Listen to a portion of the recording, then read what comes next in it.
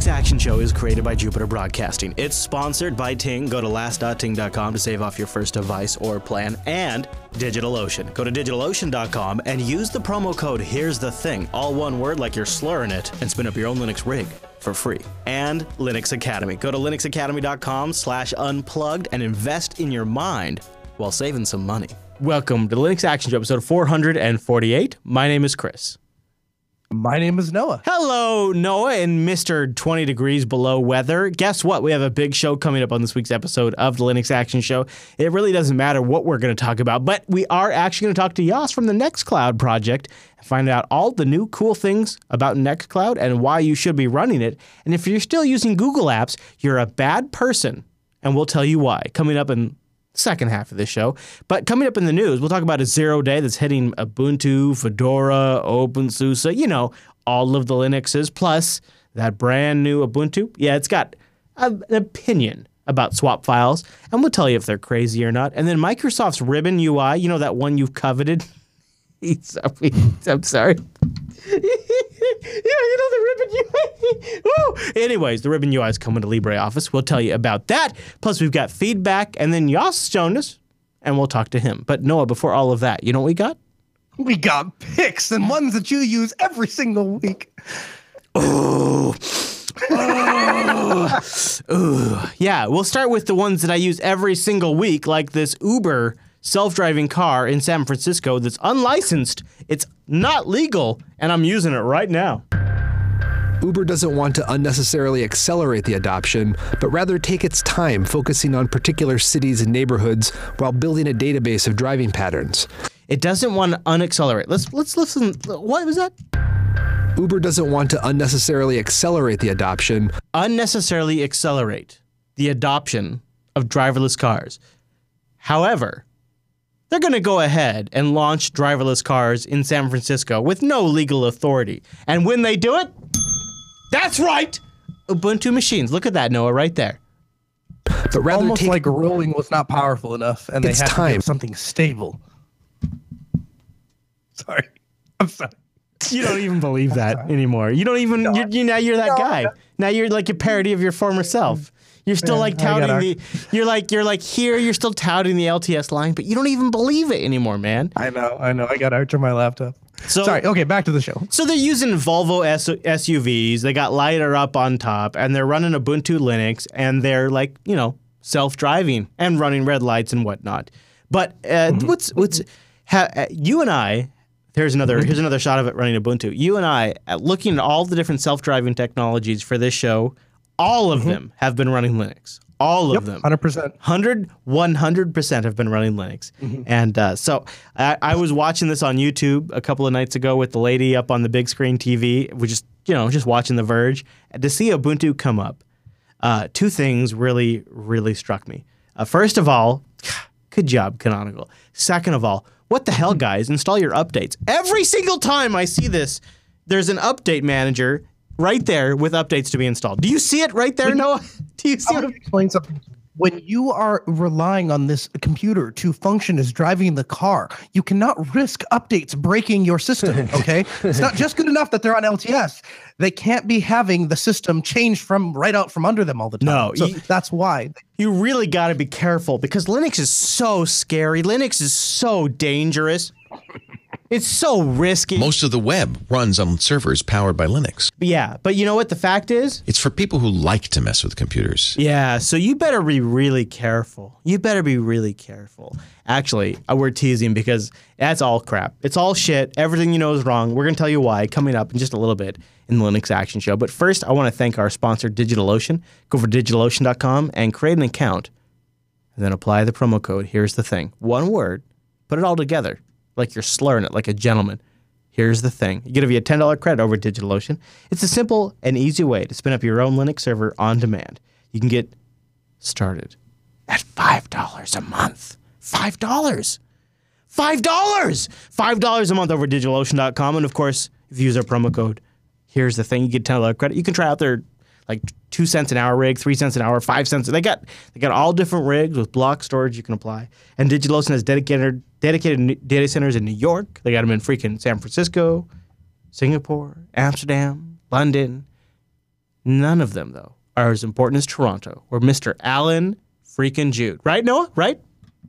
Yes. Anything Alan does is great. Yeah. It's just... And the data centers want to be near him because then things work better. So do you have all of your droplets in Toronto? No. Actually, the majority of my droplets, actually, you know what's funny? For the most part, are amazing. We have internet that is amazing here. And so I don't really care where droplets are because like they all actually work well for me here. I happen to put a lot of them in San Francisco so that because latency is a thing. You're a big liar. You're a big brown liar. You see, I would go on the portal and take a screen cap and send it to you, but I have a feeling this is like we've passed 100 times today. Okay. When you've trolled me. Hey, internet. I'm watching live right now. How many times did Noah go black and white? How many times did Noah go black and white? Yeah, you got. What does that have to do with my droplets? Nothing. That's why you should do droplets because the Grand Forks, North Dakota internet sucks. That's what I'm saying. You saying like you got good internet? I'm saying you don't got good internet because I spent the first 45 minutes of my day with the black and white, and you're all like, I was connected. You're all like, I was connected to a dude in Germany. My name is Germany, and I've got great internet, and it doesn't really matter what data center I use. Meanwhile, you're black and white all day long. But whatever, it's fine. Well, I tell you what. Here's the good news. Because of their snapshot capability, I can move a droplet from one data center to the other. So maybe I should go move them all to. Do they have one in Chicago? I'll move it to Chicago, and I can just take a snapshot and move it over. No, and you know what? on. The other thing is, they allow you to hold on. They allow you to do this IP thing where you can get like one IP and point it to any droplet you want. It's called the floating IP. No, the floating IP. I'm trying not to use the language that people you're not using the buzz terms. I got you. Yeah. Yo, damn it, Noah. How dare you? How dare you use the promo code here's the thing, all one word like you're slowing it. How dare you, sir? I wanted to save $10. I know you're a maniac. DigitalOcean.com. Go spin up a Linux server. Oh, what's that? You want to try out NextCloud? Do it on DigitalOcean, damn it. It's Christmas. I don't even... Noah... I can't. Yes. No, can I just? No, I don't even. Can. You think so? I feel the need to remind you that you're on air and we're doing a show. So it's just that they're not. Noah, they're not doing. Here's the thing, and it's Christmas, Noah. Wait, really? Yeah. Who's not? I don't know. The audience? No, it's just, I just made them up. Oh.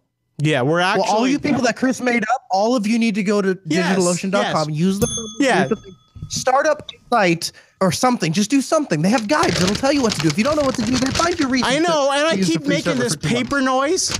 Yeah. You know, like I feel like you should be serious because I'm making the paper noise, Noah. Yeah. I don't have anything on my paper though. It's just Hey. A ghost for you. Goose. Okay. No, that sucked. DigitalOcean.com. Use the promo code. Here's the thing. Go get a Linux server with SSD storage and incredible pricing. DigitalOcean.com. Promo code. Here's the thing. Thanks, DigitalOcean. Merry Christmas to you guys. And you know what? They didn't have no snow on their fronds. All right, so we got to move on. I feel like you're throwing me some sort of email client, and I'm just finally wrapping my head around N1, and now you're like, hey, here is an email client that helps you master the art of email. And I didn't even know email was an art. I didn't even know. It is an art. It's a lost art, really. Kind of like navigating without a GPS, but that's another story for a different time. An art you lost years ago. Here's what appeals to me. Here's I never had that art. So anyway, here's what I like about this email client. Okay, recently I have been. I'm talking about the email client. I'm telling you what I like. And so the thing is, I am constantly looking for very, very polished solutions that I can use as a drop-in replacement for proprietary. Now, I'd love to tell you that this email client is open source. It's not. I would love to tell you that it's free. It's not. It is until like 10 users and then you got to pay. So it's not free. But so that it has that not going for it. But here's what it does have going for it. Apparently, it's a drop-in replacement for Outlook. So it lets you do tasks. Yeah, it lets you do calendars. It lets you do email. Now here's the but. There's a but to every one of these things. So it's a great enterprise solution. I think it would work very well. And if you use Thunderbird, they have extensions for all that stuff, so you don't really need it. Oh, you done? Oh, okay. So. Is the last 3 weeks of the show been about you moving this one client to Exchange? Is that what's up? Actually, To be honest with you, that's pretty close. That's pretty close. That's a lot of money. Yeah. However, this kind of looks like it's better than N1, which is what I used in some ways. So I'm kind of feeling like I need to like try this out. I kind of like this. Stop. Here's the thing I like. You ready for this? Stop checking your email so often. On average, we check our email 96 times a day. That is not you though. No, you don't check your email 96 times. If I can get you to read one email a year, I'm lucky. Now that's rough, dude. That's rough. That's rough. If you were coming to me and you're saying, if you came to me and you said one email a week, I'd be like, yeah, that's fair. But one email a year, one email a week, I'm just that's saying fair. Just before we had Telegram, Viber, whatever, before that came about, it was virtually impossible to communicate with you electronically. It was. You're right. And you know, because the problem is that email comes with like all these assumptions. Like everybody that sends me an email has their own unique, precious expectation on that email, and that's super adorable and cute. But I cannot be withheld to that, and I'm sorry. I understand that email is like what we've used since like AOL was a thing, and we all super respect that. And oh my God, it's super important. It's highly efficient, and it allows you to organize things. No, highly efficient. No, highly efficient. No, decentralized. Yes, highly efficient. Hugely efficient. Huge. Big league. No, not big league. Big league. I send the emails. They answer my emails. They read my emails. What I really like about it, Noah, and I think you probably like a lot too, is this iMac shot they have here. That was the first thing that drew me to it, was that it ran on Apple, and then as a side bonus, running it on my Mac. I also figured I might try it on Linux, so that made me happy. And let's just stick with Gmail. All right. Man, this show's going down the hill fast. So let's talk about Pyler. And you know what's funny? An app that Chris is going to use now that we've shown it for the rest of his life, because he uses all the apps. Hey, do you know how much I hate you on the inside right now? So Pyler is a secure email archive solution. And I didn't mean to make the last 3 weeks of the Linux Action Show about Noah's personal switch away from Exchange project, but this kind of goes right along with that. Pyler is a secure email archive, and this is really nice, especially if you have clients that have a legal reason to archive the email like I have in the past. It's a viable alternative to a lot of other commercial solutions. It has a really nice GUI written in PHP. Yeah, you know you want it. And it has lots of different authentication methods, including you can have users to access the archive that are authenticated against an existing Active Directory, LDAP, Google OAuth, two-factor authentication, IMAP, and POP3. IMAP. Yeah. And so it allows you to set different archiving and retention rules. You can do legal holdings. You can do deduplication, digital fingerprinting, tagging, exporting, bulk import and export, auditing. You can support Google Apps. If you need an email archive for your company, look at Piler, Piler, and that's at MailPyler, I'm sorry, I'm spelling like I'm from Grand Forks, MailPiler.org. It's a great app. I'll check in with you in 3 months, and we'll see how it's still going, since you use all the apps all the time. You know, you keep telling me to help you with this Exchange migration. Have you looked at backing it up to Pyler or something like that? Like, what are you going to do? I didn't. I didn't, and that would have actually. This would be a really amazing app.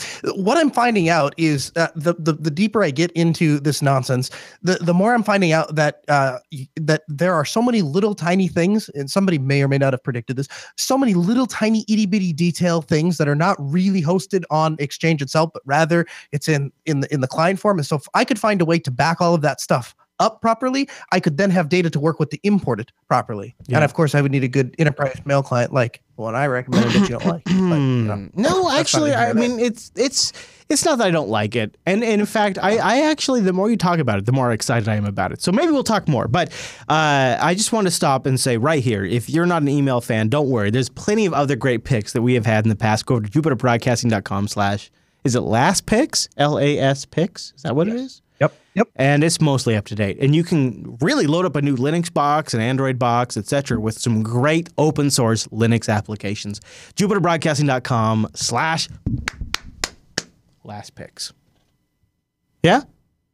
Yeah? What? And all of which are installed on Chris's computer because he uses them. I don't know why that's a joke. That's for real. I can't get over it. What? And the fact that you won't admit it is driving me nuts. Blue proximity. Are you using Blue proximity to unlock your computer when your phone gets close to it? Sorry. Okay. All right. So the app picks that don't suck dick, those are the ones that run on my machine. In other words, what you mean to be saying, Chris, is that you use the app picks that you like and discard the ones that you don't, which is exactly what I do. Bro, I got the AUR up in this biz. I got the AUR, so I just install them when you talk about it. Available is not the same as having them installed. There's a difference. One is a repo, one is installed. It matters. I actually have quite a bit of them installed. You'd be surprised. In fact, I would say this, Noah. I would say for every app pick we install, I've installed 3 apps on my machine. Bare minimum. Yeah, that I believe. Some weeks. I mean, I try the apps. It's not like I just find them on the internet. I try them. I look at them. I play with them. I just don't keep them if I don't like them, which is exactly what you do. No. Every single app I've either spotlighted or picked, I really use all the time.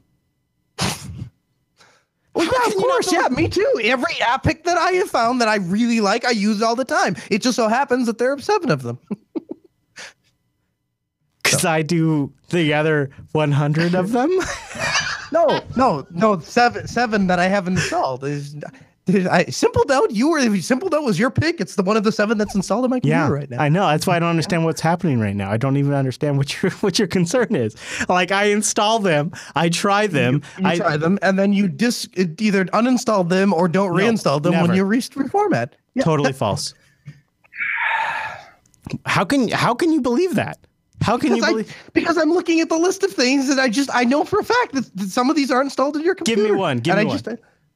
I gave you like 6 before we started. No, I go find more. No. Screen Studio. Is Screen Studio still on there? 100% use it on a weekly basis. Okay. All right. I'm sure I could find more. No, you can't. I guarantee you can't. I really, on that pick list, that is the best fucking applications in open source. I really use all of them. I work my ass off for that list. Go ahead. Try it. F.Lux. Every single day, if not F.Lux, I use Redshift. Right. One of the two. I've been there for one, so you went to No. I have it on multiple machines.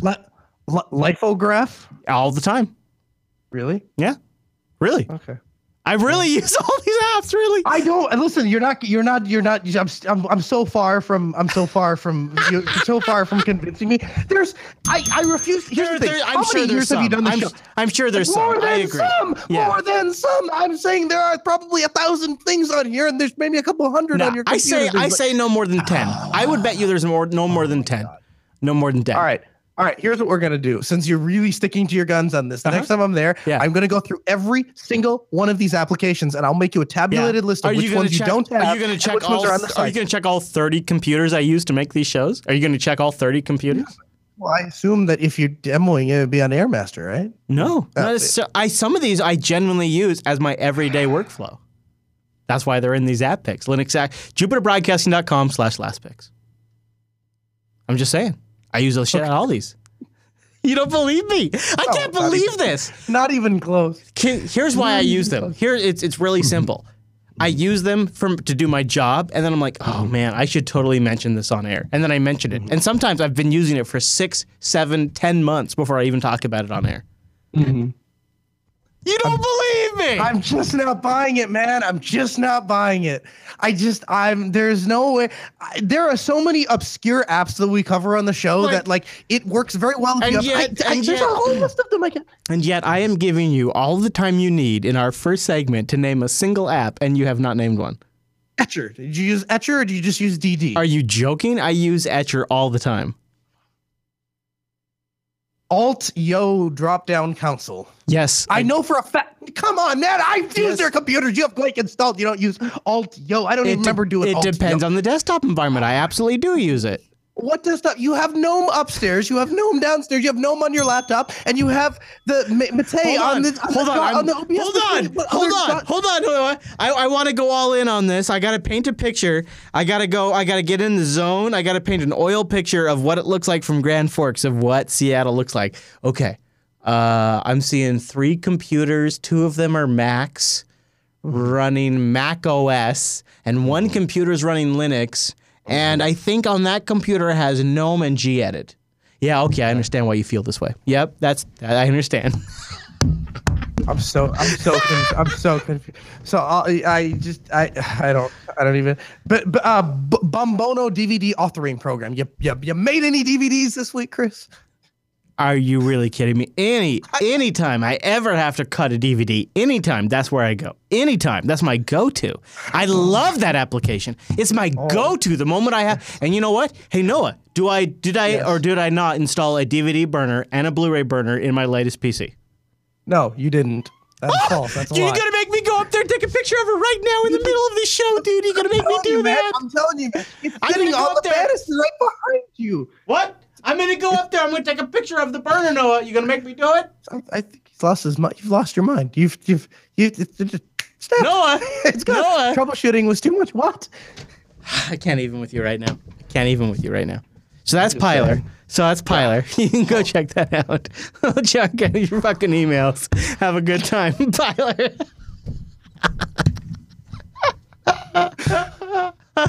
You know what, dude? I'm so far beyond all of this. I have not had a good shower for 3 weeks. I've been having to brush my teeth in the studio. It is the worst. I don't even know how it's happening. I'm going to vlog about it next week. YouTube.com/Chris Fisher.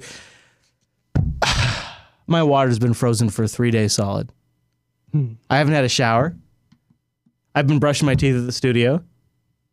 I'll tell you all about it. YouTube.com/Chris Fisher. This son of a bitch, he's over there. It's like, hold on.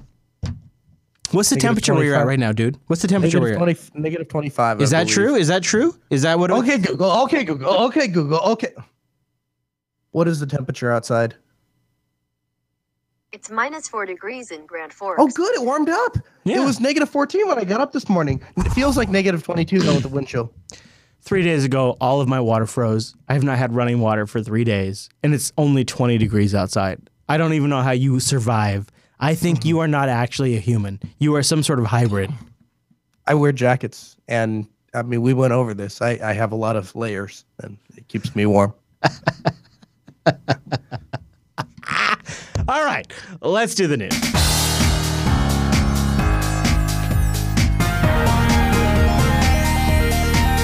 Hey, it's the news, and this episode is brought to you by Last.ting.com. Las.ting.com. Take $25 off your first device or $25 in service credits. Oh, did you smell that? No, it smells like snow. It smells like Grand Forks, North Dakota snow. Oh, Ting, man. Last.ting.com, las.ting.com. Get a device. Get it. I don't care. I'm not going to judge. I'm not sitting here. I'm not being Mr. Judgmental. Last.ting.com. You can get a device for $25 off or $25 in service credit. $25 in service credit. Noah, if I just gave you $25 in Ting credit, what could you do? Yep. First thing I would do is I would go activate the spare Nexus 5 phone I have, and I would use it. I would use it as a dedicated work phone. I've always wanted like a personal cell phone and a work phone, and I've been toying with the idea. And if I had $25 of credit, because the thing is, work phone, I don't take a ton of work calls. That's right. That goes through the call center or really just if somebody needs to ask me a brief question, then I get the work call. So $25 would probably get me at least 2 months of service. I think I get 2 months out of service out of $25. Which is amazing considering back when I was with another carrier, I was paying like $130 for a single phone. Yeah, and you know what's crazy, Noah, is I have a empty case. It doesn't even have a cell phone. It's not CDMA. You bought a SIM card for it? It's not GSM. It's not pay for what you use. It's not just what you use is what you pay. It's $6 a month for your phone, and this is your use. This is just a case. No, this is an empty case. They don't. But you know what? They don't charge you to activate it. You know what, Noah? You know what's weird? Do you want to know what's weird? I'm getting a call. It doesn't report in on your case. No, I'm getting a call. Noah. On your case? I'm getting a call on. You're getting a call. Yep. Ting keeps rates simple. We don't make you pick a plan. Instead, you just use your phone as you normally would. How much you use determines how much you pay each month. What? You can have as many devices as you want on one account. That's good, because when you use more, you pay less per minute, message, or megabyte of data. Your usage, plus $6 per active device on your account, plus taxes, is your monthly bill. Simple. That's what we mean when we say mobile. That makes sense. So, levels check? I mean, we could do the show like this if you really like it like this. What? But I was going to say. Hold on. Kyra. Last hunting. Oh my God. Last hunting.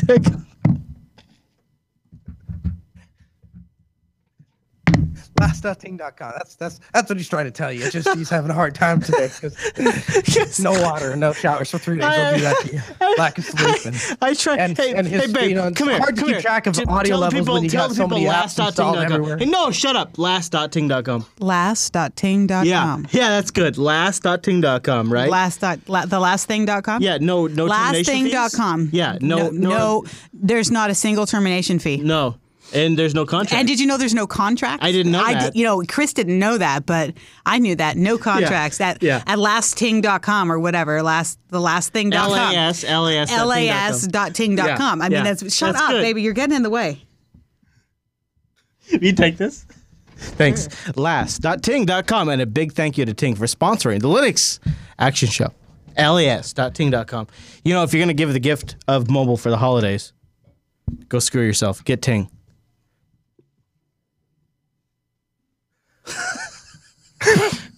So I just want you to know, I'm just going to tell you, I don't know what has gotten into you today, but I just want to tell you, I love it. I love it. Because here's the thing. The problem is, like, when we run into problems with like technology things and things not working, or I ask a dumb question, or you sit and Google things for 20 minutes, those are the kind of things that ordinarily would drive you nuts, and then you would get super upset about them. And I want to tell you right now, I could deal with crazy unhinged Chris 24 hours a day, 7 days a week, 365 days a year. I love it. It's a holiday special. It's a holiday special. Last.ting.com. It's a holiday something, I'll tell you something. Yeah, it is.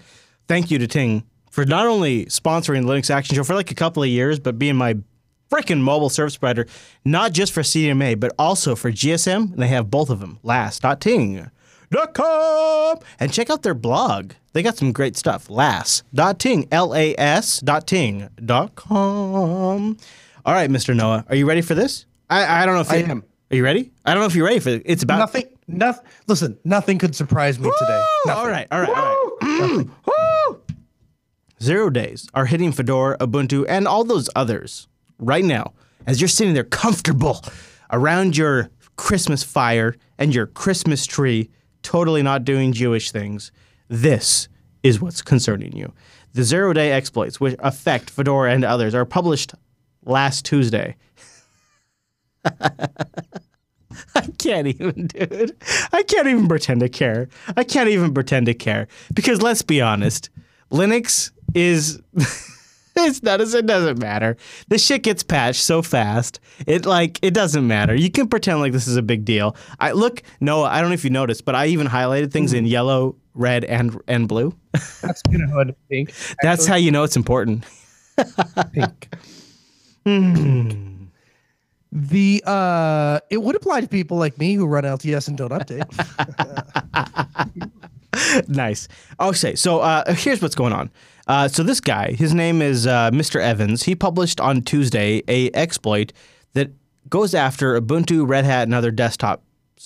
While Evans Stack won't work on most recent Linux servers, they'll reliably compromise most desktop versions of Linux, which employees at Google, Facebook, and other security-conscious companies use. So you should be really super worried about this because Google uses it, and it's not like Mac OS. In the past 3 weeks, there's been all kinds of compromises. And this is a direct quote, so you need to be extra concerned about it. And this is the direct quote. This is the part that's supposed to scare you. Quote, "I like to prove that vulnerabilities are not just theoretical. They're actually exploitable to cause real problems." That was my I'm really scared face. For the audio listeners. I actually feel like what happens here is there's these jackasses out there like you that don't patch. Yeah. Right. Never. I don't patch anything. Oh, Ever. you can joke, but Mr. Western Digital Live. Let me find this. Hold on, Noah. I'm gonna find Here I have this hardware box. It's by Western Digital, and it's version 4.2 of the Linux kernel. What matters? That's a Raspberry Pi. That's not a what? What? I update my systems. The computers are updated. Yes, there's probably some boxes that are not updated. That's probably true. And I guess if I wanted to be super concerned about it, I'd throw them. They're behind a firewall. I'm what? Who cares? Actually, this guy is great security. I have good security. But Evan's whole point is I like to prove that vulnerabilities are not just theoretical; they're actually exploitable to cause actual problems. He told that in this whole interview, he's like, "Look, guys, I'm going to tell you, these guys that like Noah Chalaya, they're idiots. Yeah. They think they're theoretically invulnerable to these possible problems, and I'm going to make sure these are real problems for these sons of bitches. I'm going to help stamp all of these issues out." And he makes sure of it. So he wants to make an example out of people like you. Good. Come at me, bro. I'll fight you 1v1. I'll no-scope you. That's all you got? Let me alone. That's all you got? Okay, so I think systems are different from the embedded boxes. I think the embedded boxes, yes, we should patch them. That would be a good thing. But when they're sitting behind a firewall, not that big of a deal. The boxes that are live on the internet that have, publicly readable addresses, those are very important to keep up to date. But as you so eloquently pointed out in the first 15 seconds covering the story, patches roll out and we update these boxes, and it's never really an issue. By the time people are learning about the issue, responsible disclosure means that we already have a patch in place. Yeah. And if you're updating your systems, then it's not really that big of an issue. I agree. That's okay. Yeah. That's number 1 and 2 and 3. Here's number 4. Is not any worse than any other platform. We're still light years ahead of Windows and Mac OS. So I really don't get where there are people that live their whole days concentrating on fixing some of these security vulnerabilities because they know that how much the internet relies on the backbone of Linux. Yeah. And so really, if you were going to bank on anything, you'd bank on the 90% of people that are using an operating system. So you're totally right, Noah. And what this vulnerability is preying on is something we covered in TechSnap about 2 weeks ago. It's kind of funny. It's a vulnerability in GStreamer. So if you're using Plasma Desktop with GStreamer as your backend, or you're using GNOME, yeah, you're technically vulnerable. And here's what the issue is. It's so stupid. It's so stupid. It's so stupid. It's so dumb, and it gets so much coverage. You ready for this, dude? Are you ready for this? You ready for how you get actually affected by this vulnerability that's such a big deal that we're talking about it here on the Linux Action Show? Huge. You play a Super Nintendo file that has music in it where a GStreamer in the back end, it fires up an emulation environment that matches the CPU and the MIDI environment of the original Nintendo. And it plays all those files based on the instructions. And because it's firing up an entire emulation environment, it is possible within that emulation environment to execute arbitrary code. And that's what the issue is. I knew it was good. I told the guys when we were setting up our OS Ticket installation, no playing Super Mario on the production server for OS Ticket. They didn't listen to me. And I knew it. I knew it was a bad idea to be playing GoldenEye on my Simple Help server, and yet I did that too. So Jeez, somebody could have told me that. How are you going to recover from this compromise of your Linux environment, Noah? How are you going to recover? I don't know. Stop using Linux. That's the only answer. I'm switch to Windows. Go over to that FreeBSD stuff. I would recommend Azure. I would recommend Azure. Yeah, go check out Azure. Yes, Azure. Azure. Yes, Azure. Okay, next story on Linux Action Show. Ubuntu 17.04. I wasn't going to cover this. Yeah, I can see why. Yeah. It's not like it's a big deal. It is not a big deal. I don't think it is a big deal. Ubuntu 17.04. The next version of Ubuntu. It's always a big deal. F-word you. That is going to be the most prolific Linux distribution in the VPS world the day it launches. I think it's a big deal. All right, I'm just gonna sit back. I'm gonna eat popcorn. I'll watch the comments. Okay. Ubuntu 17.04 is swapping partition files for. Oh my gosh! Wait for it, everybody. It's so exciting. It's swapping swap partitions for swap files. Kind of like a page file in Windows. Yeah. I think it's a moderately big deal. It is because it's a major Linux distribution. They are, and here's the thing: the swap partition thing has bitten me in the butt more than once, trying to decide how big it's going to be ahead of time. My understanding is with this file is that you can change it, without having to repartition your drive. I think it's really just popcorn to you, huh? Okay, all right. Well, yeah, it's popcorn. It's popcorn. I'm gonna sit back. I'm just gonna wait and see what happens. This is an obvious thing, dude. Okay. When I would switch to Linux, I'll grant you this is like 1989, but when I was looking at Linux and Unix, I thought it was strange and cool. Strange and cool. That Linux had its own swap partition. Like, all right, this is something different than Windows. All right, I'm down with this. I'm going to do this. It's different swap partition. I'm going to dedicate. I'll never use more than this amount of swap RAM. This is going to be like my swap partition, man. I'll never go more than 2 gigs. This is going to be good. This is going to be sweet. This is going to be locked in. I'm going to dial this in. I know now in 1999 exactly how this machine is going to be used in 2017. What's the problem? No problem. I'm going to go ahead and dial this in. It's stupid, right? Swap files is no big deal. It's literally, it's the definition of not a big deal. But it's what our entire community is talking about this week. Yeah. Yeah. So, well, I'm glad that we were able to bring some coverage to the swap file versus the swap partition. Excellent. I really like it when the computers win at the things that they do. That's my generic response to things. 1704 will feature the new switch to swap files. That's all you need to know. That's it. That's all you need to know. All right, now I got to talk about something that's really important to me. I've kind of been rushing through the news for this exact story. This is important. Nothing else matters. Warsaw. War frickin' Sow appears to come to an end. Noah? The thing that you just told me to install. Yeah. Now we're ending it. Exciting. Warsaw is an example of what we used to do before Steam was a thing. We had these games that were really great, and the open source community cared. And we created these really super great games. And then Steam came along and we're like, it doesn't matter. Steam. And so things like Warsaw have sort of faded away. And there was a recent post by the former lead developer who explains, I just wanted to remind everyone once again that I am no longer involved in Warsaw, nor have I been since, the last 6 months. What's left on the website is just kind of relics.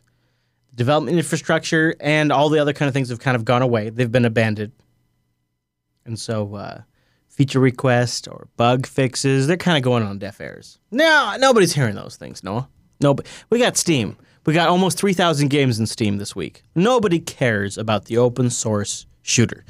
Who cares, Noah? We got 3,000 games in Steam. Do you care? Well, I do care to a certain degree because, first of all, when it comes to proprietary stuff, much like the cloud, I just don't ever necessarily bank on it being there tomorrow. It's here now. It works well now.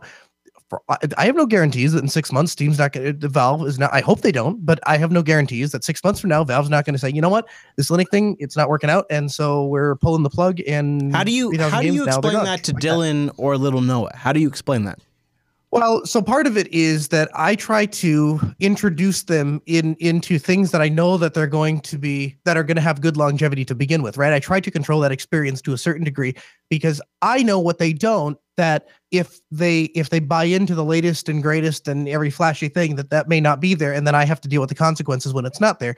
And so to a certain degree, I've structured it so that him and I play things that I think are going to have good longevity. Now, I happen to believe that Valve is a great company and that their best interest is to stay on Linux. And so I think that it probably will be there. But if I could get little Noah, if we were starting over and we were starting a first-person shooter game, I would definitely start with something like this and get him addicted and move into it because I would think that this would have a longer longevity and a greater support for Linux long-term. And apparently I'd be wrong.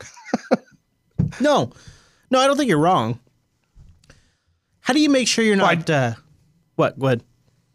Well, I was just going to say 2016, this game is being discontinued, and Steam is still available. Right, Alec. How do you make sure you're not like betting your children on a technology that it might be around today, but 3 years from now, it's not going to be the primary way you get applications on a computer? Because at the end of the day, you do want to enable them to be actual functional human beings in the world of technology. Right. What are your thoughts? Well, and so I've gotten bitten by that once already. I originally thought to myself, my mother is 60 years old, and I can hand her a touchscreen device and she can figure it out without really me telling her or teaching her anything, right? She can figure it out. So tablets, I think, are pretty intuitive. Whereas I work with 30 and 40-year-old guys, and not 30s, but 40, 50-year-old guys that they had not a lot of extensive use on computers, and so every little thing you have to explain to them. And so I thought I'll start my kids out on laptops with mice and keyboards, and so they can get that dexterity and figure out how a desktop operating system works, and later we can introduce them to tablets. And as it turns out, by the time they get to be adults, I don't even know if the desktop computer as I know it will even be a thing anymore. The desktop computers that are most popular now are tablets, and even the things that are still running desktop operating systems are running in tablet-like modes. Yeah. So I'm wrong. Wow, dude! LinuxActionShow.reddit.com. I'd be curious to know what the. Well, I don't actually think you are wrong. I think we're just still figuring it out. But I think it's kind of a shame because Warsaw, I think, is one of the great examples of an open source game. It's cell shaded. It's fast. It's based on the Quake 2 engine, but like iterated. And it's kind of just it's fading away. It's like an open source staple, and it's fading away. And all we're left with is proprietary Steam solutions. Yeah. I am very excited that Valve wants to invest in Linux. I am very excited about Steam. Yeah, it's great that there's almost 3,000 games now as of today recording. There's almost nearly 3,000 games available via Steam for Linux. Shit, I can't even tell you how crazy that makes me feel 10 years into this show. At the same time, I am super sad that an open source, really innovative game is dying. Do you see what I'm saying? Like, that's sad. Yeah, absolutely. It doesn't matter there's commercial and Steam alternatives available when the open source stuff is fading away. Yeah, absolutely. And again, that can all be wiped out with one program goes away and all of a sudden 3,000 games are now no longer on Linux. That's not entirely true, right? Because they'd have different ways, and the Indiegogo stuff, whatever you call it, the play packs and stuff that you buy. I honestly feel like if Steam went away tomorrow, the community would come up with some sort of like Steam store solution, don't you think? Like some sort of probably. Yeah, probably. That's probably exactly what happened. Especially like the core games like Counter-Strike, like those would be like probably like standalone installers you could still load on Linux. Don't you think? Yeah, absolutely. Anyways, so Warsaw apparently it's like fading. Warsaw, which I think is one of the greatest games, it's not one of the most technical games. It's not one of the most like look what you can do if you have these different alpha graphics with this different GPL compositor. It's not about that. What Warsaw has always been is about let's take a modern game and let's update it with cell shading graphics and make it a lot of fun. And it's kind of sad to see it fade away. And I think I honestly do feel like if Steam wasn't a thing on Linux in 2016, this game wouldn't be dying. Yeah. That's true. Yeah. Okay. All right. I won't make a big deal about it. Moving on. What do you think about this? As somebody who's trying to recommend LibreOffice to people all the time, dude, it appears that the Microsoft ribbon, the whole the ribbon UI in Office, is actually available in the latest version of LibreOffice, version 5.3, if you just poke around a little bit. Are you tempted to tell your clients about this? No, I'm not tempted at all. Here's the thing. So when I was giving a presentation years back when Microsoft first introduced the ribbon, and I couldn't find the print button. Yeah, I'm literally standing up there, and I remember talking about this. It's just stupid. But here's the issue that I have is that really what business users anyway, home users are a little different, but a lot of those guys are just using Google Docs and Notepad, to be honest. you get to a point where you realize that what business users want is not necessarily one application or another. They just don't want to change. They don't like change. If I could set a computing environment up for business users that would look and function identically for the next 25 years, that would be ideal to them. Yeah. And any deviation from that whatsoever is horrible. So when Microsoft went to the Ribbon UI, I had a huge influx of people that loved LibreOffice because it functioned exactly like the Office suite that they had used for the last 15 years. It looked like looked like Office 2013, and if you didn't like that split, you had an option. Right. And so now that they're copying this ribbon, I've never met a person, never once in my life have I ever met a person that went, I really hated the file menu where I could just open and save my stuff. I really like to think of things in terms of my publish ribbon and my edit ribbon and my views ribbon and whatever the hell else it is. I've never heard those words. I mean, so maybe somebody's heard those words. I haven't heard those words. Nobody's ever told me. I've never heard those words. I've never heard those words. Yeah, I agree, dude. Nailed it.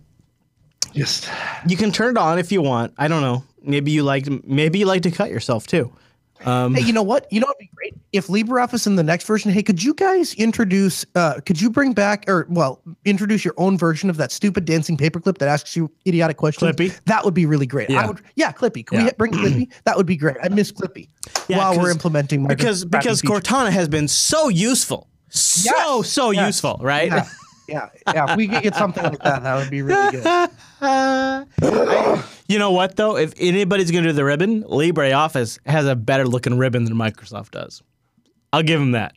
Their ribbon, I don't love it, but at least it's not the Microsoft Office 2007 or whatever the hell they called it. It is a legitimate ribbon. Can we turn it off? That's my biggest thing. Like even if it comes on by default, as long as I can shut it off, that's really all. To be fair, you have to follow the notes.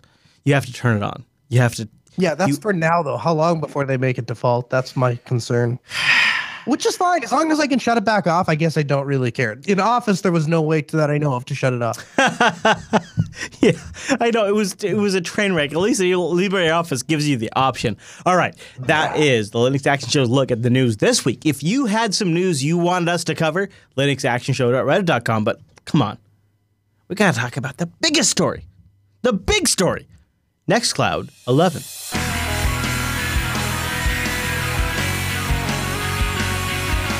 I am really excited to talk about NextCloud 11. I've got it installed, and I've been kicking the tires this weekend, and Yoss is joining us from NextCloud to give us the inside scoop. I want to thank Linux Academy for making this segment just all that possible. I mean, really, every single week we look at how we're going to put this show together and how we're going to dedicate our time. And thanks to Linux Academy for making this show possible every single week. linuxacademy.com/unplugged. And thank you to everybody out there who goes to that URL. That lets Linux Academy know you heard about it here. And that keeps us going. And you can go over there and sign up for a 7-day free trial. That's right, a 7-day free trial for the best platform to learn more about Linux. That's what Linux Academy is. They've got real human beings that will help you. They've got a platform built on Linux for Linux users by Linux users to train you about Linux. Hands-on scenario-based labs, instructor mentoring, learning paths, course schedulers for your busy schedule, lab servers that spin up on demand. Check out their Twitter feed from time to time too. They're doing different bits with their different instructors, kind of giving you FaceTime with different instructors. And Christopher and John discuss the new Serverless Concepts course, which is available on YouTube, which you can find out more about. And recently, too, they've added the machine learning course with Azure. Yes, Azure is even available over at Linux Academy because it turns out even Microsoft is making money off of Linux. And this is a great way for you to learn something that is not just going to give you a skill set that makes you more employable or a skill set that makes you more knowledgeable in a certain area, but it's going to give it to you in a way that's actually usable. So when you're on the job doing the work, you can actually do it because they have hands-on scenario-based training. linuxacademy.com/unplugged. And a big thank you to Linux Academy for sponsoring the Linux Action Show. And thanks to those jerks over at Linux Unplugged for letting us steal their URL. They never saw me coming. All right, well, I'm really happy to welcome Yoss back to the Linux Action Show to tell us about NextCloud 11 and all of the shenanigans going over there. Maybe we'll get a little update on the project and all of that. Yoss, congratulations on the new release, and thanks for coming back to the show. Thank you, and I'm really happy to be here on the show. It's nice to see you guys again, and of course, hi to all the audience. Yes, and it's It's late where you're at. Where is it? What's your time at where you're joining us? It's 9 Amsterdam time. All right, not awful. We have done worse, so thank you for coming on and chatting with us. I think we've done like 1 a.m. one time or something like that. So I haven't really checked in with you much since NextCloud was announced. I mean, we covered it obviously quite a bit when the project fork happened. I've been installing each release personally and trying it out. So has Noah and a lot of the folks in our audience. So 11's here. There's a lot of things to touch on. I know I got a couple of favorite features that I want to talk about, but just kind of like an overall global perspective, how's NextCloud going? How are things going along since the fork? Yeah, really awesomely well. Just a couple of weeks ago, we did this blog post where I basically grabbed statistics from GitHub and from Olo. I think that's the old site. These days it's called OpenHub. And they both give you, like snapshots of how things are going. And that, well, I mean, you got to have context, otherwise numbers mean nothing. So I put that against a couple of other open source file sync and share projects. I'll be happy to share the link. I'll put it in the chat now, and then later you can put it in the notes. Yep. But I think overall it shows we're growing really fast and we're doing really well. We're the most active of all these projects. No kidding. Massive amount of work done. I mean, obviously it shows in the release, I think. I mean, this was a massive amount of features and improvements that came in. And, well, the company behind it is profitable too. That is really cool. It's been really nice to see so many, potential customers and then become customers. Yeah, and that's about sustainability. I mean, to a certain degree, if I'm putting some of my most trusted data into an open source project, I want to make sure there's a certain level of sustainability there, especially when it's in some sense it's a new project. In other senses, it's not really, but in some senses it is. So profitability right off the bat is pretty important. Yeah, I mean, if you want to put your data somewhere, right, you got to have the confidence that it's going to stay around and that it can keep your software secure. Right? I mean, that is also why for 11 security has been such an important point. I mean, privacy doesn't mean much if it isn't secure. Because otherwise, you can host it yourself, but still everybody kind of has access if it has, well-known and advertised security holes and if they don't get plugged frequently. Yeah. So we also have like the security bug bounty program. Anyone who finds a serious security bug can get up to $5,000 US as a reward for giving us, I like that, responsible disclosure of the information. We fix it. I also noticed in this release, you said there was in the blog post, there was a significant amount of security improvements that were, recommended or maybe discovered by an NCC group. Is this a third party? So what we did, so this is a British security firm. They basically consult companies in, how do you say it? It's like if you're a large company, especially, you need someone to have a look at the way you work and the processes. It's not. So it's a type of audit, essentially. Yeah, exactly. That's what it is. And then an audit focused on how you do it rather than exactly what you do. Because we could, of course, let them have a look at the code as it is, as a snapshot. But what you really want to know is that, when there's a bug found, it's fixed quickly. And that we write code in a way that actually results in secure code. And we had them have a look, and they basically concluded in a pretty extensive report, which you can download completely from our website, that is looking really good. I mean, they were very positive about the way we work, very impressed, actually. So their focus was, sorry, just don't want to make sure. So they're not doing necessarily a code audit. They're not looking and doing like an audit of NextCloud 11. What they're looking at and saying, big picture wise, this project is making the right decisions or has the right processes in place so that when something is discovered, they're taking action or they're taking appropriate action. Am I following? Yes, exactly. Yeah, but it's also about stuff like we provide training to our engineers. We run security checks like VeraCode, for example, and a couple of other security testing tools that we run over the code to look for vulnerabilities and other issues. We make developers who create a security bug fix it themselves, so they actually learn and they will bother to prevent it in the future.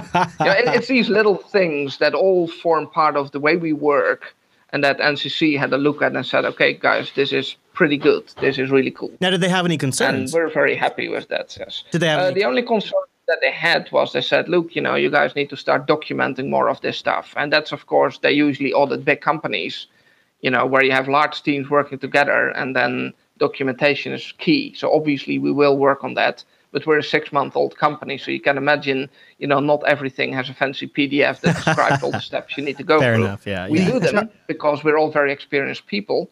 We've been doing this for 4 or 5 years, right? I mean, let's be honest. A dozen people, part of our team, we're now 24 people, but a dozen of those come from OwnCloud, including the 4 of the 5 people who started the project.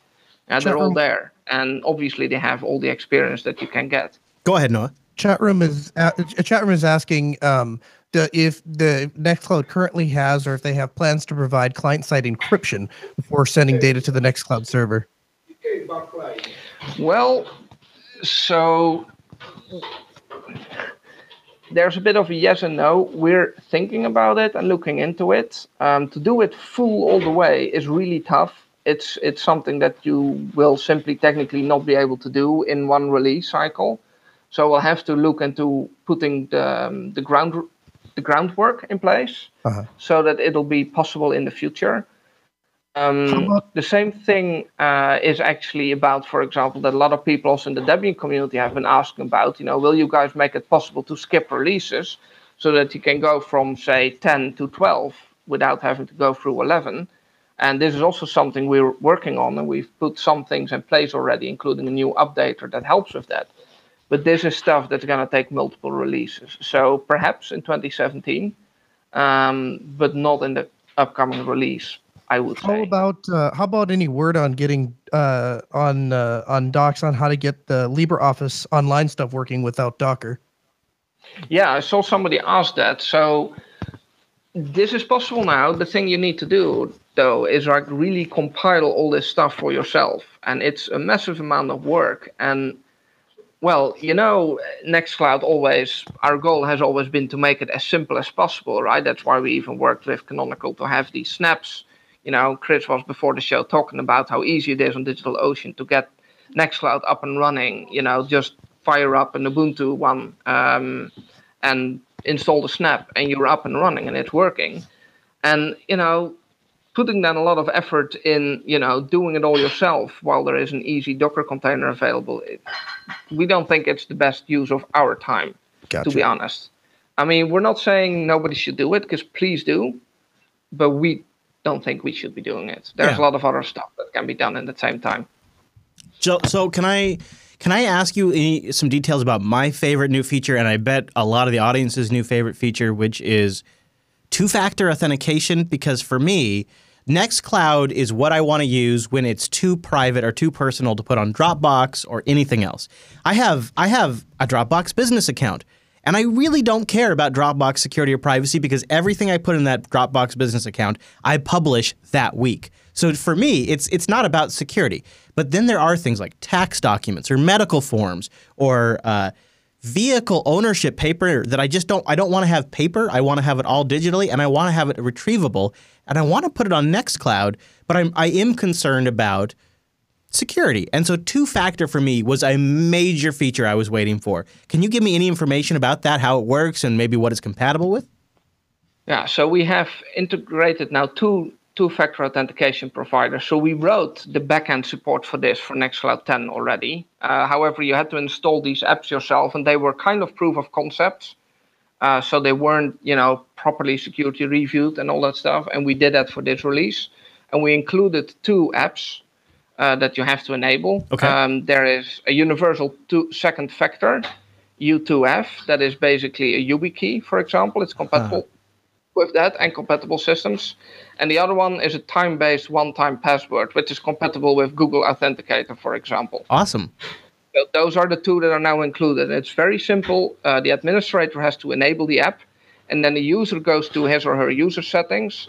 And there, if you use like the time-based one-time password, you go to user settings, you scroll to the two-factor authentication, and there you will simply see, the familiar QR code. You just take a picture, and you're up and running. Awesome. So it's very simple to use, and it does what it's supposed to do, ask you for a second factor when you want to log in. I cannot wait to play with that. I have my NextCloud system set up. I have a few things already uploaded to it. In fact, you know what? I'll show some screens of it here while we're talking for those watching the video version. So, okay.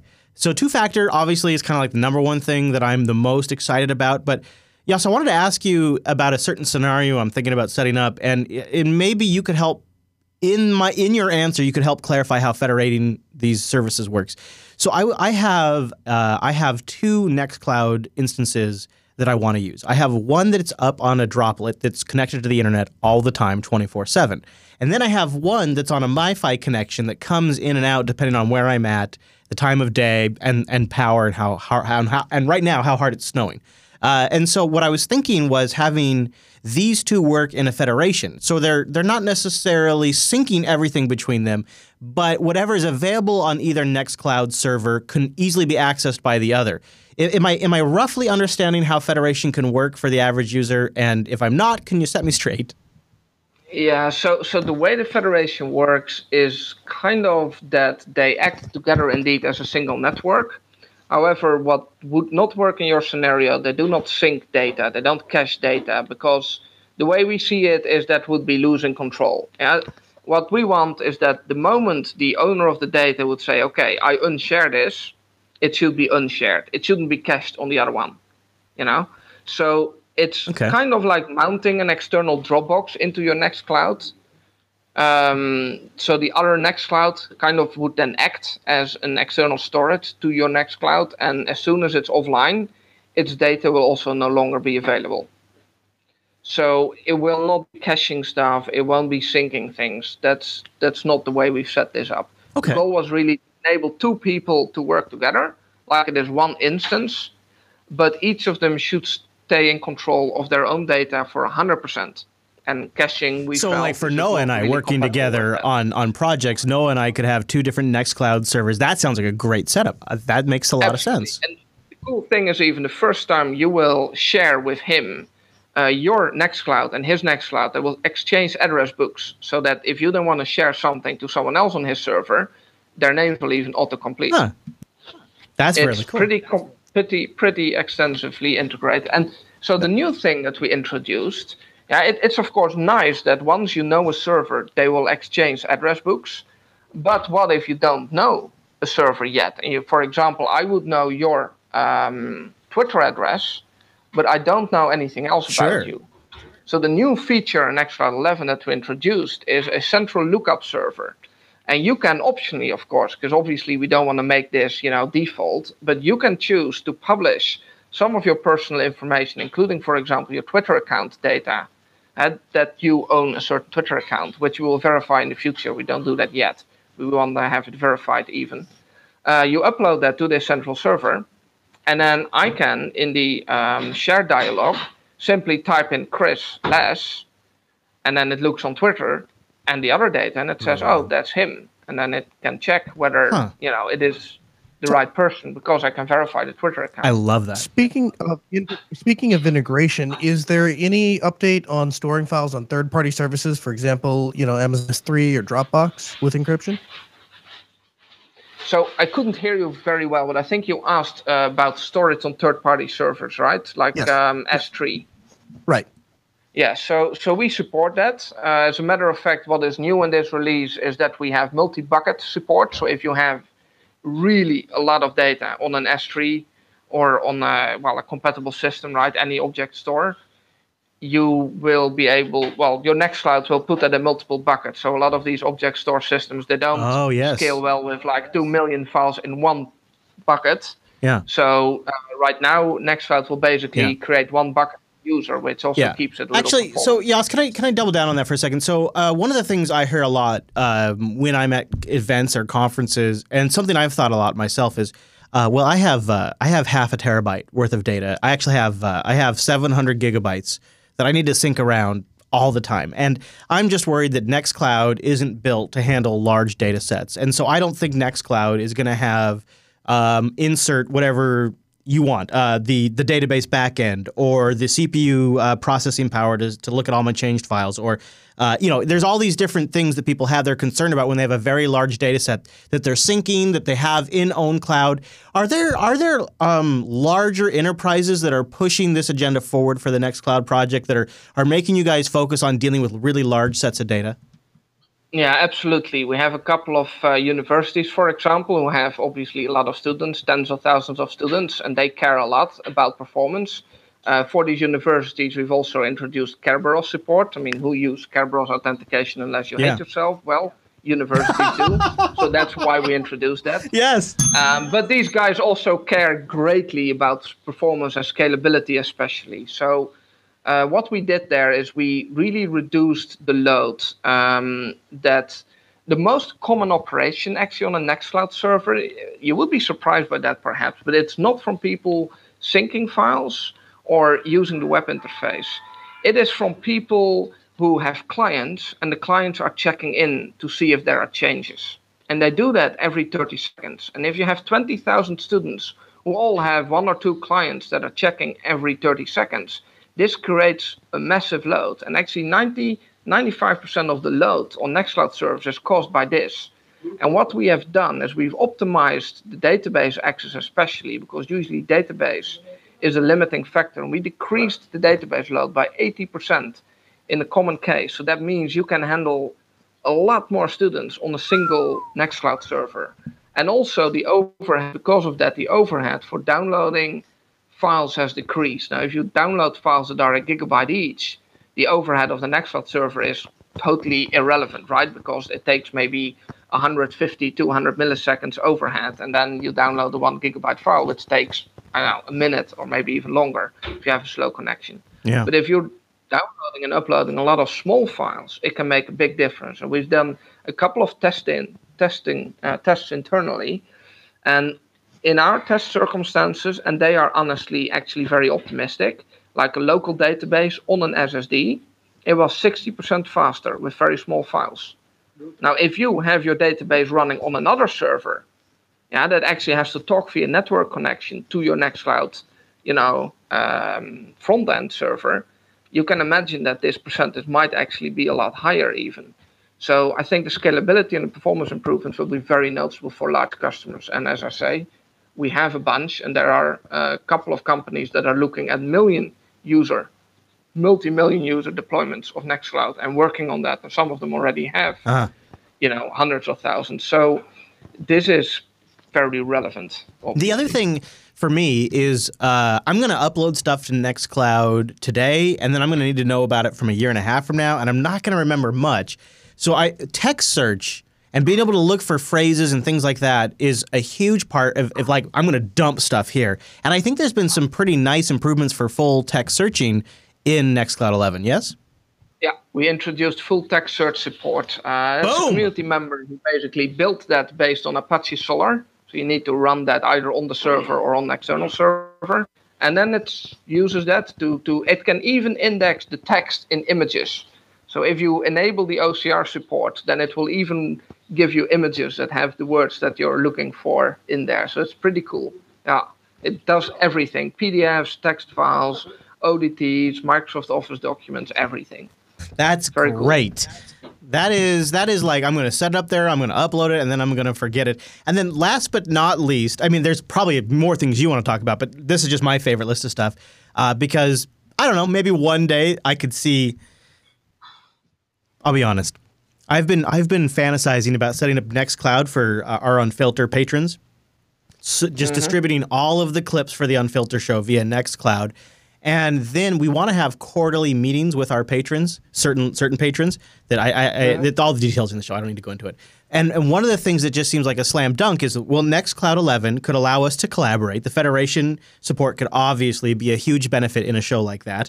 And then something else that I wanted to do, but I wasn't sure what software or service we were going to use, was like a group hangout, like a hangout, like a Google Plus hangout. But I don't want to use Google Plus, and I'm vaguely aware of a new feature in NextCloud 11, but if I'm correct, isn't there like video conferencing support now built into NextCloud? Correct. So we introduced experimentally still in this release. Okay. It works only for up to 6 users at a time, but it's audio and video chat built in into NextCloud. Is this just all HTML5 web RTC? It's just an app. Yeah, it's completely like you just go to the App Store and just like any other app, one click, installed, and then it works. I I think, really amazing. You can even send public URLs to people, so they don't actually need to have an account or a NextCloud server. Oh, I love that. Very easily invite people on the server. They will get a notification. So if you have the NextCloud client running, and somebody else invites you to a call on your NextCloud server, you will get a notification that says, "Hey, somebody just invited you for a call," and you can go click and join the call. That is really so nicely cool. Integrated already. Where do you guys see that going? I mean, because it seems like there's about 100 different ways you could integrate that with shared files, with federation support, with all these different things. I mean, this is obviously super beginning, so anything you say is just sort of kind of guessing. But where could something go like this with NextCloud?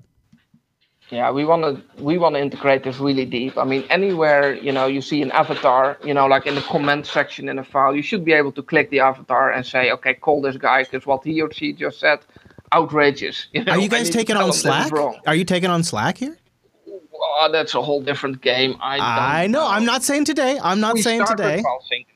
Slack, but sure. I mean, to integrate it in the same way will then give you some of the abilities of Slack. Sure. I mean, it just seems to reduce the need for Slack. I'll put it that way. Yeah, perhaps. I mean, Slack is, of course, really focused around this IRC replacement. Yeah. And we are about files. If you have, for example, Collabora Online installed, and you're working on a document, and you say, "Okay, this is wrong," you should be able to just open a call and just talk with the person that you're working on the document with in real time while you're editing and discuss the document. Even if that person doesn't have an NextCloud account, this should be possible. So in NextCloud 11, you can, and this is actually a feature we haven't advertised yet, you can actually share a public folder link with documents in NextCloud 11, and then, the person you share the link with, if it's read-write shared, if you give them write permissions, they can open a document. It'll open in Collabora Online, and even though they don't have an account, they can edit it together with you. And the video already also support that. That's big. Together, it's awesome, right? Yeah, yes. That takes it a step beyond what you can achieve with Google Docs. And I mean, I don't think any of the others can do this, can they? I mean, can you? I don't think so. Want you to make accounts, don't they? Yeah, I mean, they all want your information. They all want you to sign up. Yeah. Absolutely. That's awesome. Yeah, it is. So, Jas, before we go, is there any other big things that you want to mention, or any other small things you want to give a shout out to, or any other little itty bitty details you want to cover? Well, we went, I think, over all the big stuff. I mean, I just mentioned Collabora Online. Let me also say, aside from this public link sharing, which I think is really cool, we also made it a lot faster. Like, it currently takes like up to 10, 15 seconds to start up, just like Microsoft Office 360 does, just like Google Docs can be slow. Yeah. Well, right now it's pretty much instant, I can tell you. Oh. And I think that's also a really nice improvement. And there's been other changes, like we have a new App Store. Yes. The old App Store had a lot of security issues over the last years. I got to say, you guys have really responded to a lot of feedback on the App Store. And in fact, that was something I wanted to mention, is I've been really impressed as a project, the way you guys have responded to that stuff. Well, the thing is, in the old one, we've said this, of course, in multiple interviews, there were a lot of things that were in the way of doing the right thing. And then not just, that you say it's commercial pressure, because we've done actually a lot of things for customers. It's just that, when you have this pressure from investors, it's just not always in a direction that benefits the long term. Yeah. Of a project, yeah. Right? And this is exactly the key. We want to build something, Frank said to me a couple of weeks ago, he said, "Look, I want to get old running this company." He doesn't want another job ever again. I love that. And that's, of course, quite different from like an investor who wants out within 5 years. And again, I don't want to say that that's a bad thing per se, but it does result in some short-term decisions. And that's not always the right thing for users and customers both. And a project like this, in open source, short-term doesn't work. It might work in some other businesses, but in open source, you have to have a long-term relationship with community, both of users and contributors. Yeah. That's why we have such a hugely growing community, and that's why the company is already profitable. That's great. We are making long-term decisions, and people see that, as you notice. So I will say this: if you want to check it out, I spent 15 minutes setting up a system with NextCloud 10, then 11. I have all of the links in the show notes. I did it on a droplet. I installed NextCloud 11 and 10 using a snap package. It was really flawless. It's in testing for me right now. But I'll say this before we wrap up. It gives me, Yas, I'm really glad you shared that. It gives me a lot of confidence knowing that Frank and you want to be at this for a really long time, because I've met a lot of people in Linux and open source over the years, and there are very, very small number of people that I think are just the most genuine and the most actually like what you see is what you get type of people. And you guys are definitely in that category. I think the project is great. And what makes me want to be a NextCloud user, besides all of the great stuff you've just done, is the fact that you guys are behind it. And I've met you online. I've met you in person. I've met Frank in person. I like you guys in both scenarios. I like where this project is going. And so I got to say, it's getting to the point now where if you don't need some of these little esoteric features of Google Docs, or you don't need these esoteric features of Office Online or even Dropbox, NextCloud is so simple to set up. It's so simple to get going. It's really an attractive alternative. I really encourage you guys to go out there and look at it. Yas, maybe one thing that we could just wrap and close on is, I know there's like a NextCloud appliance or a device that's sort of in an early stage. The NextCloud box, you mean? Is that something people can get their hands on today? Is that something that's available to the general public? That's definitely available. If you go to nextcloud.com/box, cannot get any easier. So we've built this together with Collabora and Canonical. No, not Collabora, with Canonical and with Western Digital. And it's a box. It's based on a 1 terabyte Pi drive from Western Digital Labs. It's very easy to use. You have to bring your own Pi. Canonical, sorry, it's a C's that, Canonical is currently working on getting Raspberry Pi 3 support in there. And as soon as that is done, we will publish an image. It was actually planned for last week, but it's close. We hit some last minute snags. Yeah. But then, so people can get this appliance. It's basically an all-in-one box. You have to assemble it yourself. I mean, gotta be a little geeky, right? It's super simple, though. As a kind of a reference device, like we want other people to pick it up. I can tell you we've already sold well over 1,000 of them. Oh, congrats! So for reference device, it's doing pretty well. Yeah. It's a really cool project, and I have already some other people playing with this stuff. So it was a topic of discussion on this week's episode of Linux Unplugged. Martin, aka Wimpy, got it working on a Raspberry Pi 3, and he gives all of the details on last Tuesday's Linux Unplugged, where we talked about the NextCloud box. Super cool device. In fact, maybe we'll build one here in the future. I think the NextCloud project with version 11, they've really turned it up past 10. You got to go check it out. We'll have links in the show notes. Thanks to Yas for joining us. That's the Linux Action Show's look at NextCloud 11.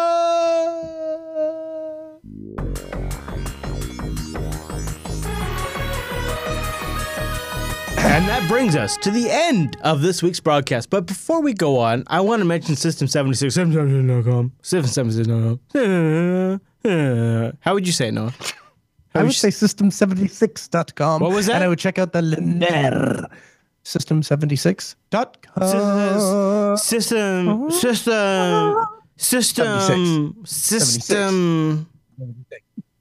76. Yeah, no. Why would I go there, Noah? No, why would I go there? Because they have a bunch of computers and they all natively run Linux right out of the box. Better than that, natively. It's like you were born to run Linux. No. And then on top of that, you get support. They support you. So if you ever have a problem with your computer, you can call a number. And also, if you order, then you tell them that I switch you to Linux, because we all know that I did. And then Emma will throw a bunch of really cool things in your package. You'll get like a sticker package. Could be a sticker, could be free shipping, could be I don't know. It just depends. Totally depends. You never know what those guys are going to do. System76. Go there. Yeah. System. They do service. We don't talk about their service enough. They make great service. Really System76.com. Go there.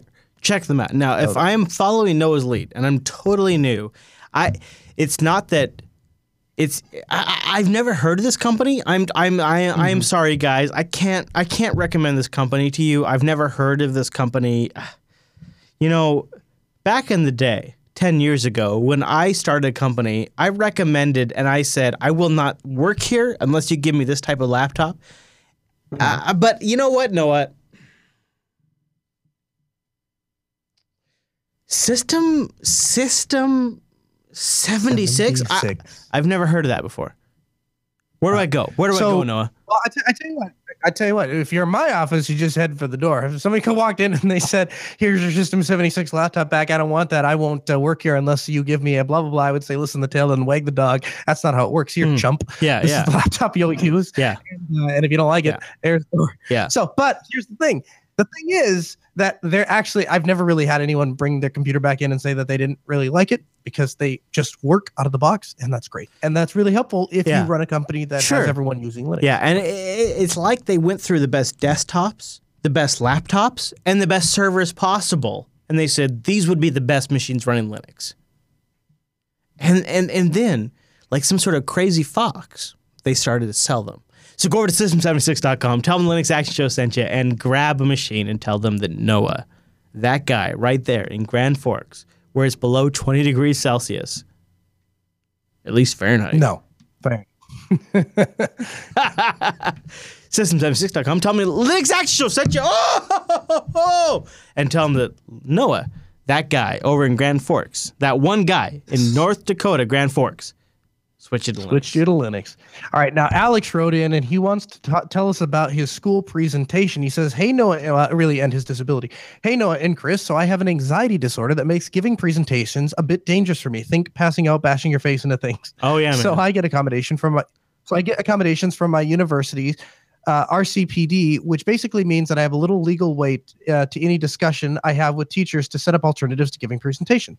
This semester, one of my teachers is allowing me to make a slide deck of research that I did and record me giving the presentation in audio only and turn it in rather than actually presenting in front of the class. I wasn't sure how I was going to manage the recording side of things in Linux. I run Linux exclusively, and so none of the teacher suggestions worked out. But then I remember you guys talking about OBS, and I thought, hey, it's in the AUR, so I thought I'll give it I'll see if it does what I need it to do. And sure enough, it does. It's exactly what I needed for my final presentation.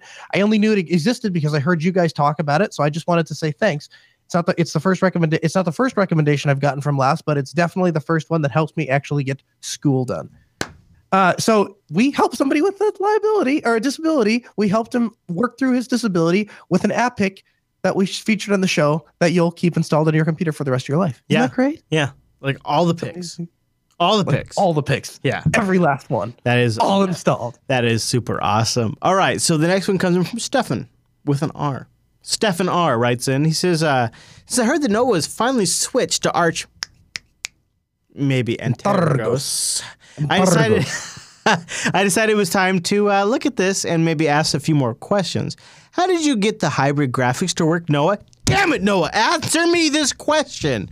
I have a 17.3 Asus laptop with an i5, and get ready for this, it's 5200U, so get your face ready because this has an NVIDIA graphics 920M with a Samsung SSD. And I would like to know, I've got this set up, but I do not have, Mr. Noah, the switching graphics. How have you made this work? Sir! I don't, actually. I just have integrated graphics, so I haven't gotten it to work. I've never even tried. But I know that you have, haven't you, in a couple different machines? Maybe a little bit? Maybe not so much. Well, I just have chosen to use the dedicated graphics, and I'm super solid with that. Like I am like 100% solid and fine with that. I looked at the Arch Wiki. I looked at the different ways to do this, and for me personally, 4.5 battery hours is totally acceptable. I will live with on the upper side. I will live with 5 hours of battery life, and I'm okay with that.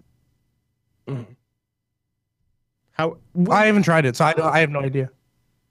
But you, Mr. Lenovo lover over there, with your 9-cell battery, you have like hours and hours and hours of battery life. So go ahead, Noah. I don't quite go far as to say I'm a Lenovo lover, but I do have a ThinkPad, and this thing, despite what the Lenovo sales rep will tell you, there are 2 batteries in this. There's a 3-cell battery in the front, and then there's a 9-cell battery at the back. So I get about 14, 15 hours a charge. It's gotten to the point that I don't even carry a charger with me in my day bag anymore. There's one.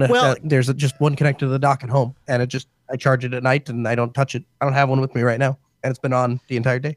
So you have a built-in 3-cell battery, and Lenovo denies that, by the way, but yes, that's what it is. See, I mean, just to be clear, you can do you have your laptop right now? Yeah, here, I'll take the battery out. Thank you. So laptop's on. Not yet. It's not on yet. Here's the thing. Okay, I blame Light DM for this. So there's Light DM. Okay? Yep. So I take the battery out, this is gonna be fun. See if I can get this. There we go. See if I can get that unlocked. So take the battery out, and the laptop still stays on. Now, and then I can switch it I can put another battery. Now, Lenovo will tell you that it's not a 3-cell battery. It's the power center that allows the laptop to stay on without the battery in there. But it's a 3-cell battery in the front of the computer. I literally got into an argument with the sales rep about that. Yeah. He's like, no, it's not a battery. It's a power center. I'm like, so it's a battery. He's like, no, it's a battery. I'm like, so it's a battery that you call the power center. He's like, no, it's a battery. I'm like, it's a 3-cell battery. No, whatever. But it works. You can swap batteries under Ubuntu, and Ubuntu sees, or Anagros, actually Arch. Yeah. It sees two batteries, right? So you can manage them individually. Right. And I took just because I was curious, I took the main cell out. I can get about 2 hours, 3 hours on just 3-cell in the front of the computer. So it significantly adds to the amount of time that I get. 3 hours? Usable time. About that, yep. About that. No, mind you, that's not video editing that's browsing the internet in terminals and checking email. But yeah, fact. Let's see. I'll take the battery out now because it's at 100%, and I'll leave the laptop on. Let's see what it gets by the hour show. Probably 45 minutes left. Let's see how far it drains in 45 minutes. That's pretty nice. Yeah, I mean, for the last 2 years, I've mostly used my battery as a this gets me between where I have an AC plug and I have an AC plug. I can survive on standby. I can survive for 2 hours on battery life. So what do you get? Roughly, if you were not going to plug that son of a bitch in, what would you get? 13 hours-ish. I can go my entire working day and still have enough energy that when I get home, I can eat dinner, watch Netflix on my laptop, and make it all the way into the bedroom where I set it in my bedroom dock before I go to sleep, and never plug in. I've never plugged the laptop, and I know somebody else that has the same model, and he does the exact same thing. He works on his computer. He codes. He's a coder, and he spends the entire day on his laptop and comes home at night and plugs his laptop in. He doesn't take a power brick to him at work at all. You have a docking station in your bedroom? Yeah, I've got one downstairs in my workstation that has 2 monitors connected, and then I've got one in my bedroom that just has a single monitor. Well, if one, it's to charge it at night, but 2 is in the morning when I get up and I want to check my email and stuff like that. And I don't want to do it on a tiny little phone. Okay, all right, okay, I'll take it. I'll believe it. I mean, that's. I have a laptop stand in my bathroom, dude. I'm pretty next level when it comes to being on my laptop. And I'm not kidding about that. I actually sent Chris pictures when I installed it. All right. So Stefan writes in. just take a second. I'm sorry. He says, since I heard that Noah finally switched to Arch and to Cuddles. We read this already, right? Did we? Oh. Yes. You read email 1 and 2? You read the other. Jesus Christ. You really have lost it. You read the second email. You answered the second email. I don't give a shit, dude. You're the one making me do this. I don't give a shit. Oh my God. This is the best episode ever, I tell you. Did you answer it? Did you do a good job? No, you did. You answered the email. No. Okay. All right. Okay. All right. Oh. Well, now what? Hey guys, thanks a lot for being with us. This brings us to the end of the show. Are you kidding me? Are you that thing? If you would like to find more out about the show, head over to the. You're not going to read Stefan's email at all? Wait. Stefan's email. We read it. We answered it. It is done. The feedback segment is over. No. Finito. Finished. Done. Answered. No. Stefan says. All right, Chris. Yeah. Right. Stefan says, hey there. Okay. I heard that you guys use hybrid graphics. Yeah. I have a 17.3 Asus laptop with a 15-inch. It's got an. Oh my God, dude. What? Sorry. No, I'm sorry. Keep going. Let's answer his question. So he would like to know about hybrid graphics. Yeah.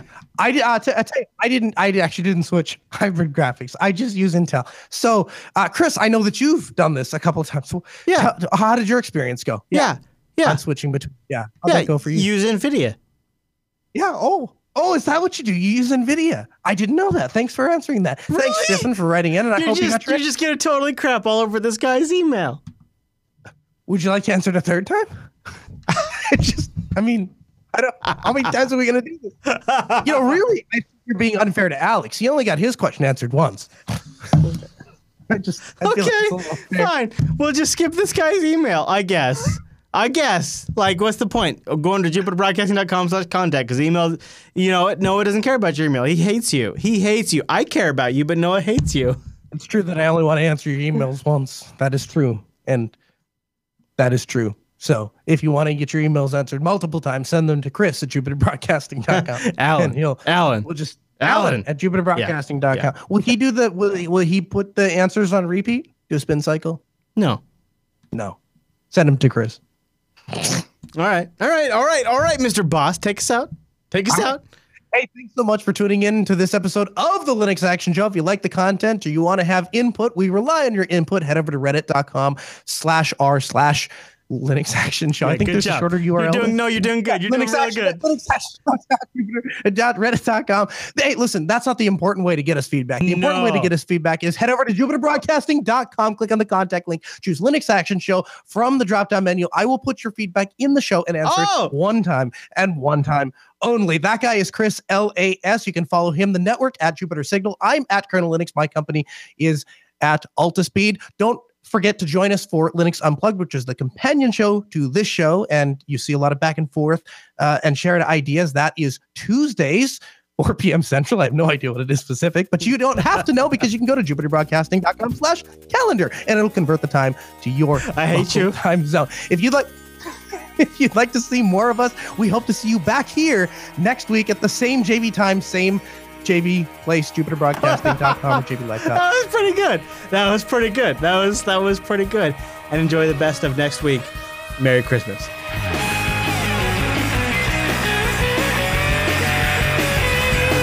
And little Noah, it's the first time he'd ever been exposed to cable television. And he goes, Dad, I want to watch, Aladdin. And I'm like, yeah, so it doesn't work like that here, dude. You there's a set number of channels, and then you scroll through. Yeah. And then you got to pick, right? And like, it blew his mind. And then when he got done watching, he's like, I want to watch it again. I'm like, no, you can't. And then do commercials. That, dude. Sorry, buddy. And here's the thing. It takes a 5-year-old to look at you like, who the hell invented this nonsense? And why would anyone do this? This is the dumbest thing I've ever seen. Yep. I just asked Dad for the episode, shows up on the thing, and I watch it. Why would anyone do this? And then you add to that, and he was like, yeah, not only that, kid, he paid $200 a month to have this. No, I don't have TV service. They couldn't even wrap their head around that, I don't think. No, he didn't. He was like, he's like, and the problem is I can't even answer. Like, I'm laughing. I can't answer his questions honestly. He's like, are you kidding me right now? Usually, anytime I say something, Rakai takes the opposite stance. I think mostly just because he likes to antagonize me. But he's right on the ball. TV is not local media. It's not stored on my box. I don't own it. I can't retain it. Therefore, I shut it. If you edited Noah out of the show, it would make Chris Lass look totally insane. That's what. I think that's a compliment.